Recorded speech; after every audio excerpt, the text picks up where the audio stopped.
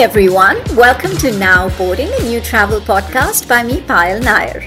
This show aims at creating awareness about ecotourism, sustainable tourism, responsible travel, and a lot more. We will cover stories and journeys of people who are ecotourism specialists and those who are leaders in their field. We will also be talking to people who have had unique travel experiences, remarkable conceptual places to stay, unexplored cultures, and ancient histories of various towns and cities around the world. Join me in this journey of knowing more about travel. Get inspired to see the world and discover your inner self. Hi everyone. Today I am in conversation with Sangita Iyer. This is going to be a very, very special episode. In fact, it's going to be released on a very special day, which is the World Elephant Day.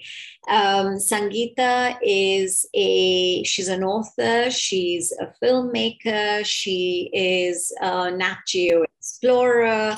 She's also the founder of the Voice for Asian Elephants Society. And I'm so excited and so looking forward to this conversation. Thank you for joining me today, Sangita. And you are in Canada at the moment, I understand. Absolutely. And thank you for having me. It's a pleasure to meet you and, to be able to share whatever I can that'll benefit the greater good. Thank you. I look forward to that. So just a little background to you, Sangita. I understand from before our conversation, before we started recording, that you moved to Canada in 1989, right? So where did you move from and what was the reason for that? Wow. So I moved from Kenya. I lived in Nairobi for about 3.5, 4 years, where I used to teach biology to grades 10, 11, and 12. And I moved to Canada because, I got caught up in a coup, a political coup. And, I was returning home with my family. And we were stopped and looted, our jewelry and everything taken. I had luckily we didn't have a lot of cash or whatever, but that really helped us decide that we got to get out of there soon. So within a week, we were out of Kenya, and we had a friend who had already moved to Canada from Kenya, and he helped us with the immigration process, etc. And yeah, so that's how we moved here. So I'm just starting to feel that the connection with wildlife probably came to you from when you were living in Kenya. No, my wildlife connection came when I was in India. I was born and raised in Kerala.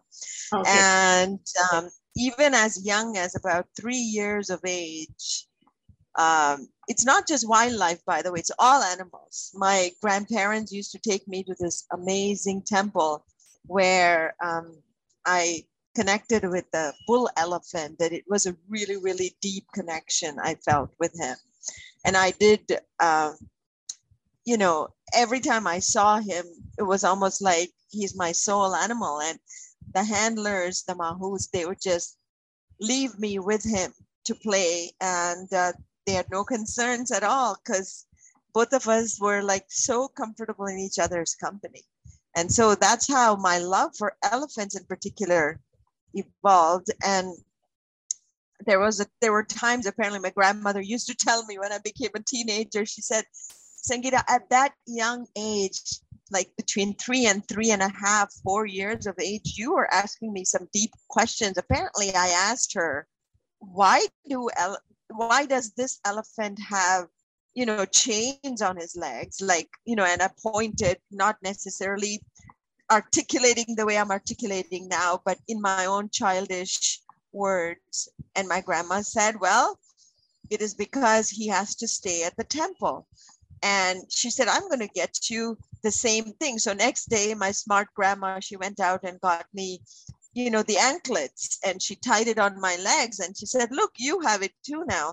I said, no, but that elephant has the two anklets tied together like this, and mine is not. And my grandma looked at me and said, I was speechless because I didn't know how to respond to that question. And the rest is history, because I just feel like my fate was carved out when I was such a young girl. Yeah. Yeah.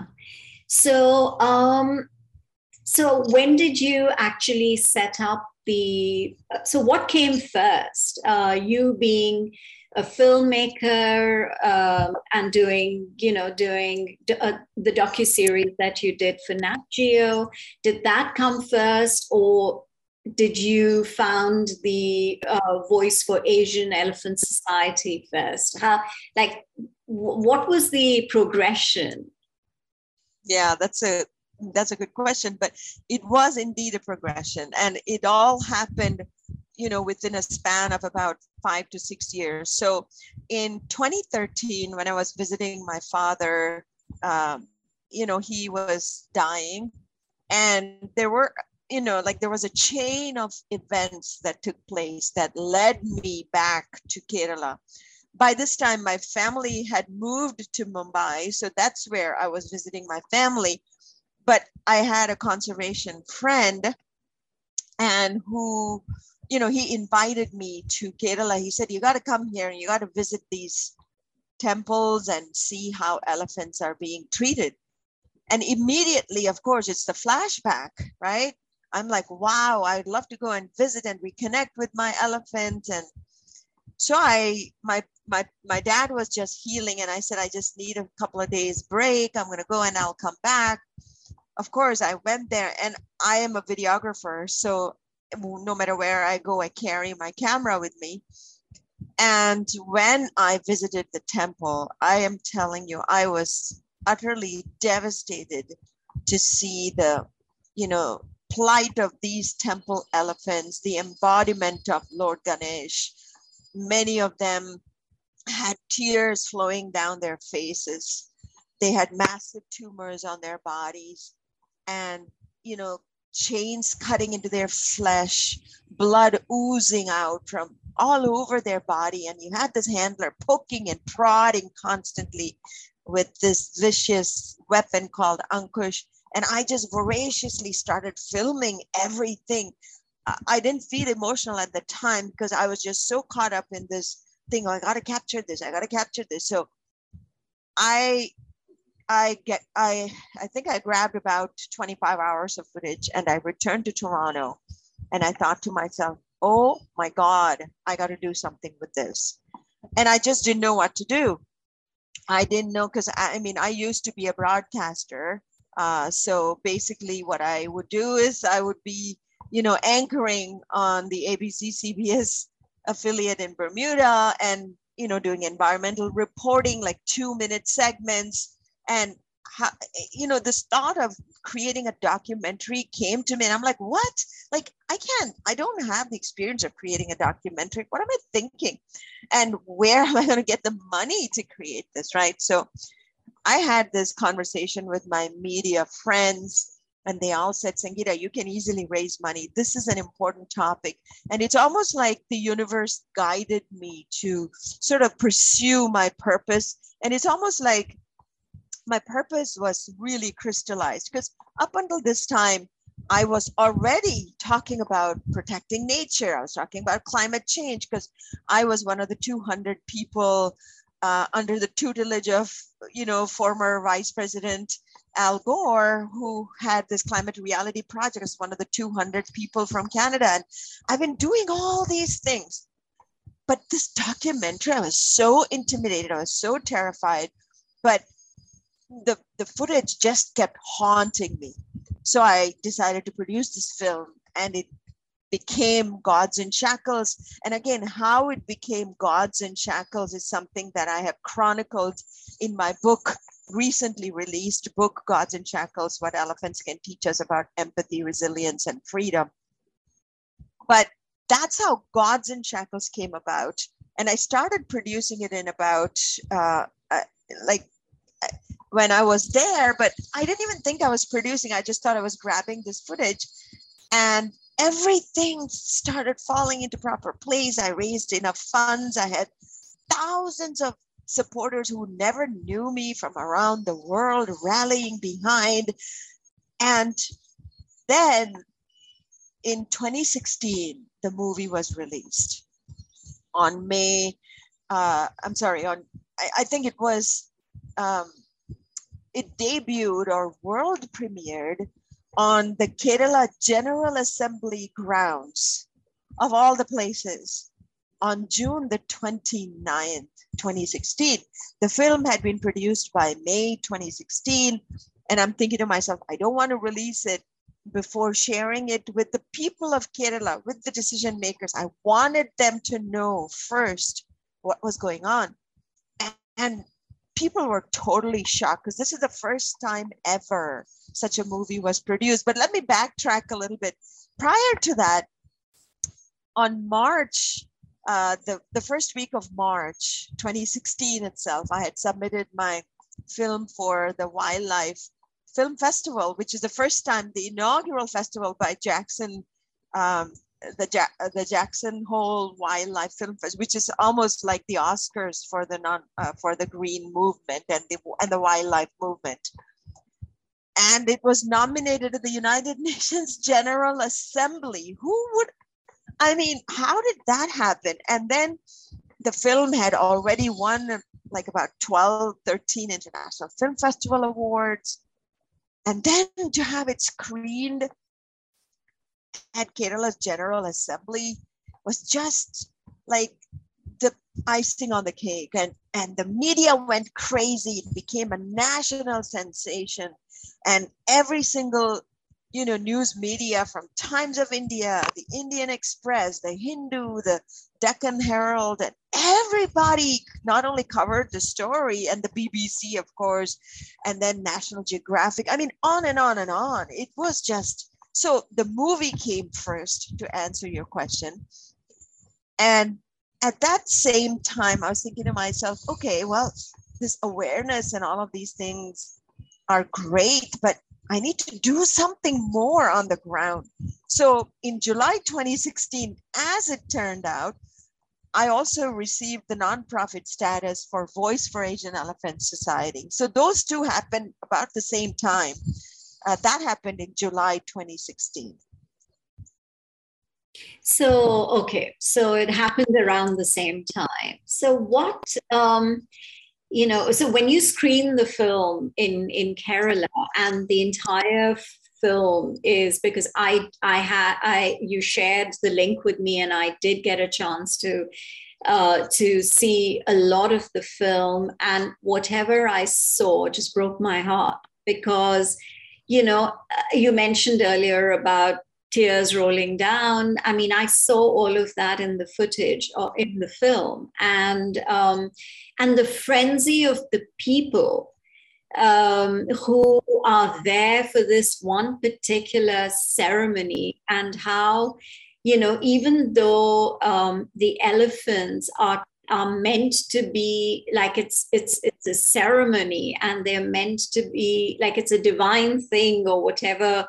I don't really know what the background to the religious aspect of it is, but the way these elephants in shackles with the way they were being treated was absolutely shocking. So my question to you is, when you screened the film in Kerala, and the location of it as well, was there a reaction from the religious groups? Was there some kind of a sentiment which said, how dare you? Because I also, during the course of the film, I think the DOP, a couple of times I saw, like, there was this one particular guy who kept saying, no, you cannot film this and go away, or something like that, So what kind of a reaction was there? So the reactions were mixed. There were some MPs and MLAs even who were at that screening, and they were shocked. Many of them were in denial, though, because their only goal is to preserve their culture. And I have been cyberbullied, and even news stories about me being cyberbullied has emerged. I received numerous death threats because it is actually, hitting their pocketbook, because now it's like, wow, this is exactly like you said, the embodiment of Lord Ganesh. Elephants are considered the embodiment of Lord Ganesh, and look at the way, is this what Lord Ganesh wants us to do, to treat these beautifully intelligent, sentient, and social animals, who are just such gentle beings, to be treated in this atrocious manner? That's the question that I raised. I said, there are absolutely no Hindu or Christian or Islamic scriptures that talk about exploiting elephants for profit, because that's what is actually going on. It is the individual elephant owners who lease out these elephants as though they are, a commodity, and then they make mint money. There are, certain celebrity elephants who bring in approximately 10,000 US dollars per day, and they are transported from festival to festival in precarious positions through precarious roads, all for making money. So how can you say that this is culture and religion when you are actually sitting and minting money? Why don't you just allow the elephants to be paraded for free then, if money is not an issue, right? And that's the question that I asked all of them. And, the Speaker of the General Assembly was very moved. He was so supportive of this mission and the social issue. The Chief Minister also was incredibly supportive. And ever since the release of that film, some of my advisors back in Toronto, they said, Sangita, you're going to need some security to protect you when you're traveling, because we had organized a lot of screenings across Kerala and India and stuff like that. Of course, I had no concerns screening the films in New Delhi or Bangalore, but in Kerala, I was provided like VVIP status, and police used to follow me. I was escorted everywhere. I had like a whole, group of policemen in undercover clothing, etc. But even then, after the screening of the movie, one man came and attacked me. He grabbed my hand and he put his business card, and he kind of defiantly said, we're going to keep doing this. And what he does usually in his business is to produce, capture equipment that will send shock to the elephants. I'm like, wow, I'm so happy that I had the police to protect me. So the reactions, but the audience reactions were just devastating. And many of them came to me, and some of them began to cry. Some of them said, Lord Ganesha will bless you. And the elderly people were like literally in tears, because not a lot of people knew about this. But the irony of it all is that in spite of now learning all these things, it still goes on. I mean, it's like there's no, when did elephants actually get domesticated, and does that happen only in India, or in other, like in Africa, for example? Are elephants domesticated, or are they just left in the wild? Because in India you see elephants, they just they are almost like a toy for people.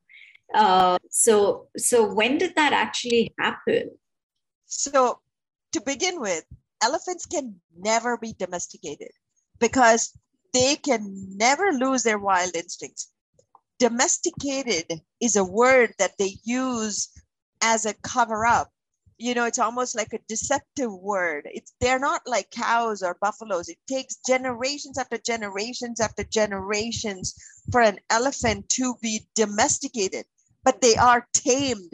Taming meaning they're brutalized with vicious weapons such as ankush and long pole and spears with pointed edges, spiked chains, all these just horrific weapons, and it's to subjugate them so they can obey the commands of the mahouts. But they have no choice but to obey, because they are terrified. They live in mortal fear every single second of their lives.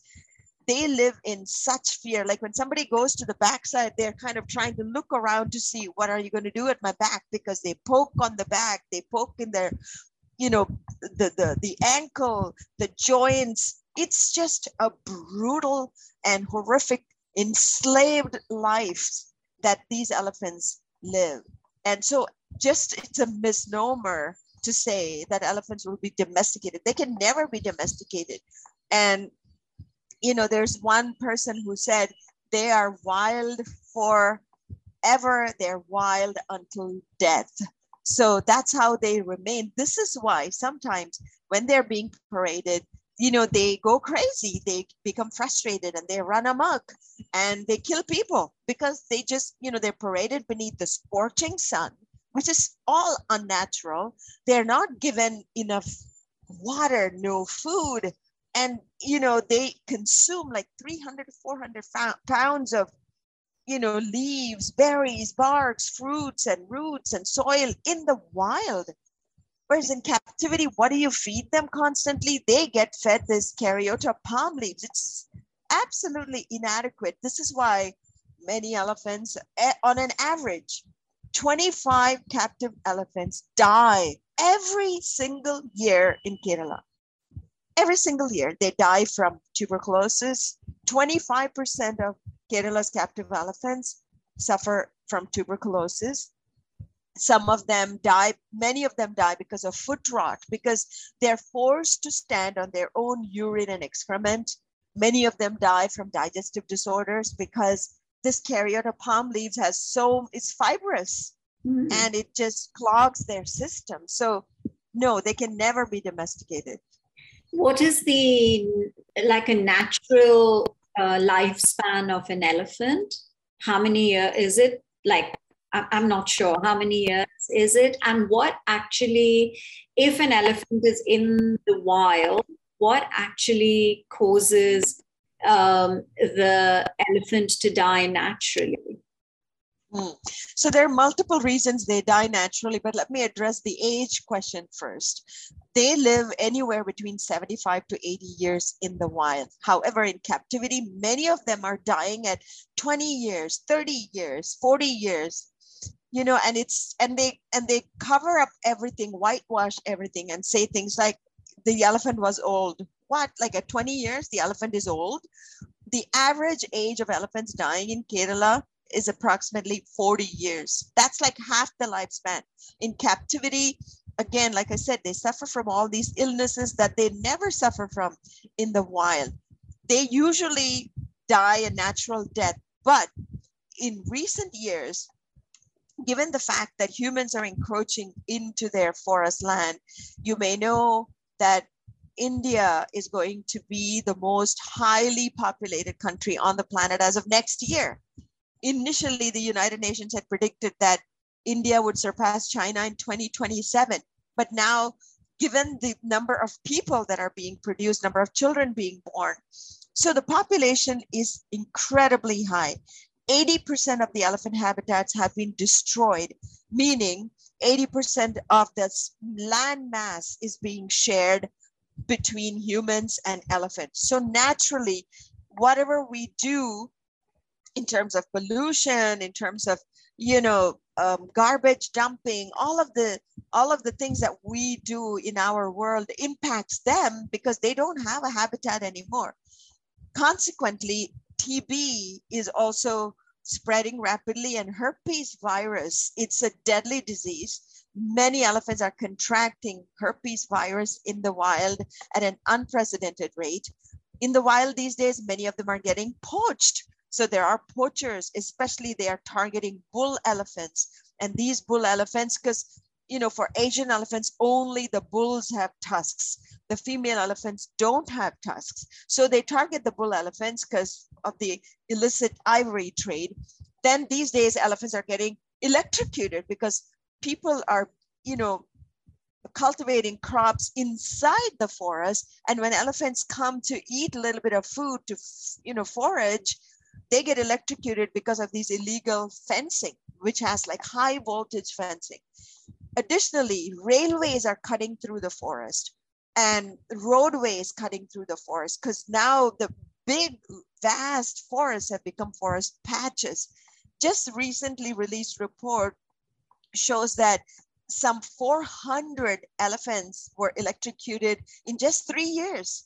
Wow. And some, 186 elephants were killed on India's deadly train tracks because of the speeding trains in just 10 years.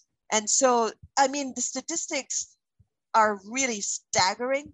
And the problem is, if this pace continues, if we keep up with this pace, these Asian elephants that are already endangered, with only 40,000 of them left on the entire planet and fully 27,000 in India, because it is their last bastion, at this rate, they will all perish. And Odisha is like a graveyard for elephants because, mining is a scourge because, it produces 40% of India's iron ore and so many other minerals. So yeah, there are so many issues impacting elephants in the past, I would say about 15, 20 years. All these issues that I've described have been threatening the survival of elephants. So is there a solution? There are lots of solutions that we're implementing. And so the greatest solution is to collaborate with the villagers, because the government authorities, it has been already revealed that the Odisha government forest authorities are corrupt. Many of them have been let go. And this is not something that I am revealing. It has been in the news. Many divisional forest officers have been hand in glove with the poachers. So we initially wanted to work with them, but now that we know they are corrupt, the only alternative is to work with the villagers and grassroots organizations. We have about a dozen projects, on our website, Voice for Asian Elephant Society, that is vfaes.org/projects. And in order to address the electrocution issue, we have already installed solar fencing, which are elephant-friendly fences in 2 areas in the northern region of West Bengal, where we are already seeing amazing results. In the past 2 years, there's not been a single elephant death in the area that we are working in. The villagers are happy and they're maintaining. So it is that collaborative approach. So that is one project. In order to address the railway deaths, we are creating this EliSense, which will detect the presence of elephants and send the signal to the train pilots. And we are using technology. We're also using just simple measures like cultivating elephant-friendly saplings and transplanting them into the forest where elephants can consume and forage and graze. And then simple things like flashlight distribution, because there are so many, as I mentioned, 80% of the forest land has been decimated, and there are many tea plantations, especially in West Bengal. So elephants have to cross over from one forest patch to the other, and they have to cut through these tea plantations. It has become a very significant corridor for them. And so, but the tea estate workers have also been killed because they come in sudden contact and, they startle each other, and elephants, they kill because they're enormously huge. We don't stand a chance. Yeah. And this flashlights alerts the elephants and it protects the people. So there are numerous projects that we have launched. And so there are solutions that we are implementing. And there are certain states that are willing to implement these solutions. And yet there are solutions for these captive elephants as well that we propose to Kerala, but they will never implement because they cling to their, misguided myths and beliefs. Yeah. Wow. That's amazing. So you're saying that about 27,000 of these bull elephants are in India itself, in the different forests in India. Not bull. Sorry, I just have to say it's 27,000 of the elephant population, not the bull elephant. Okay, not just the bull elephant. Okay, fine. So, so 27,000 of them are in India. So where are the remaining elephants? In which They're everywhere. They're in Thailand, some of them in Cambodia, some of them in all of the Asiatic countries. So we are talking about the endangered Asian elephants. There are two species, right? One is the African elephants, and of course they have subspecies, and then there's the Asian elephants. So we have the elephants in Indonesia, all of these Asiatic countries surrounding, even in China, surrounding India. So yeah, they're everywhere. And so you've probably traveled to these countries as well to see what the plight of the elephants in these other countries is. How does it compare with the way the elephants are treated in, for example, Cambodia or Thailand versus in India? So let me talk about Thailand. I had visited Thailand, and the situation of the elephants there is also horrific. So in Thailand, they have approximately 1,500 to 2,000 Asian elephants, and they have about 3,500 to 4,000 captive elephants as compared to the 2,500 odd captive elephants in India. So that's one good news, that we have much fewer captive elephants compared to the other Asiatic countries. In Thailand, they're basically used for tourism purposes, so elephant back rides. This is really horrific. I witnessed how they would whack their heads, blood oozing out of their forehead. See, the thing is, any kind of, captivity for elephants is brutal. And that's because these are enormous animals. In order to control them, in order to make them do what you want, there's no choice but to exert like tremendous force, and that is something that is unbearable. It's everywhere. It's exactly the same. They use the same kind of vicious weapons, the iron hook with which they whack their forehead, and they hook it on the ears and pull it, and it makes big holes in their ears, and they start bleeding. And before even they start performing these things that humans want them to perform, they have to go through a ritual called a crush. And the crush is it's the most atrocious and brutal thing ever. What they do is they capture young baby elephants. They tie them to 4 poles, and they put them in this wooden cabin sort of thing, which, wood and the tree branches, and it's open up, like there's no roof to cover them. And men, they constantly, for 72 to 96 continuous hours, they do nothing but beat and beat and beat and beat and beat, using the ankush, using these spears. And where is this? In Thailand? It's everywhere. It's everywhere. It's in Thailand and it's in India. This is how they bring them under control, and they starve them. They don't give them food. They don't give them water. And the elephant is so exhausted and tired and says, okay, just give me some water. Just give me some food. I'll do everything you say. That's how they subjugate these. It's heartbreaking. It's inhumane. It's just not necessary, because there are so many other entertainment that we have now. Technology has evolved. People can go and watch movies, musicals, circus, not animal circuses, but human circuses. There are so many things that people can do. You don't need to do these things. You can play your Nintendo game. You can play, all of these, you know what I'm saying, right? There are so many things to keep yourself amused. Entertained and amused. Yeah. Oh my God. Just leave them alone. It's heartbreaking. But I mean, Sangita, it's good to see that, you and your society is sort of so focused in trying to bring about this change. And, I mean, all power to you. And I just hope that anyone and everyone who's listening in and who's watching, the interview, it feels empathetic and wants to help in enabling you to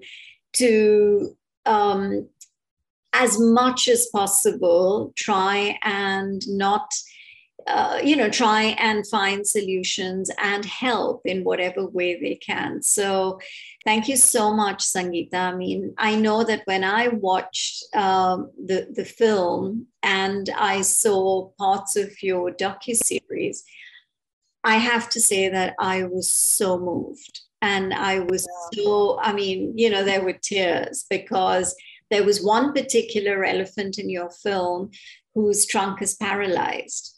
And I just could not, I can't even begin to describe to you how I felt when I saw how the elephant was trying to feed itself, and I hope and I wish you all the very best. And I hope that, the amount of work that you are putting in, there is some sort of a silver lining for these elephants. So thank you so much for talking to me today, Sangita. You're welcome. If there's anything I wanted to mention, it's like people have to become aware of what's going on, educate themselves, and spread the video. Like National Geographic Society funded, the short film series, some of which you had watched, and that is available for free. People can just, log on to elephantmatrix.com and they can watch it. So create awareness, educate, spread the word. And with regards to the projects, we are already implementing solutions. Anybody, if you can, please contribute. We need money to make all these things happen. Without money, we can't implement the solutions. And we have fundraisers constantly. They can donate through our website. And I'll give you the website link that you can probably put on your YouTube or anywhere else that you want. So thank you so much also for, having me and giving the opportunity to amplify the work that we are doing, also to create awareness regarding the plight of elephants of India. They deserve to be free. They don't deserve to be in captivity. Absolutely. Yeah, I agree with you there. So thank you again, Sangita, and good luck. Thank you so much. Thank you. Okay. Bye for now. Bye. Bye. Hope you enjoyed this episode of Now Boarding, a travel podcast. Check out other episodes on Spotify, Apple Podcasts, Google Podcasts, or wherever else you listen to podcasts.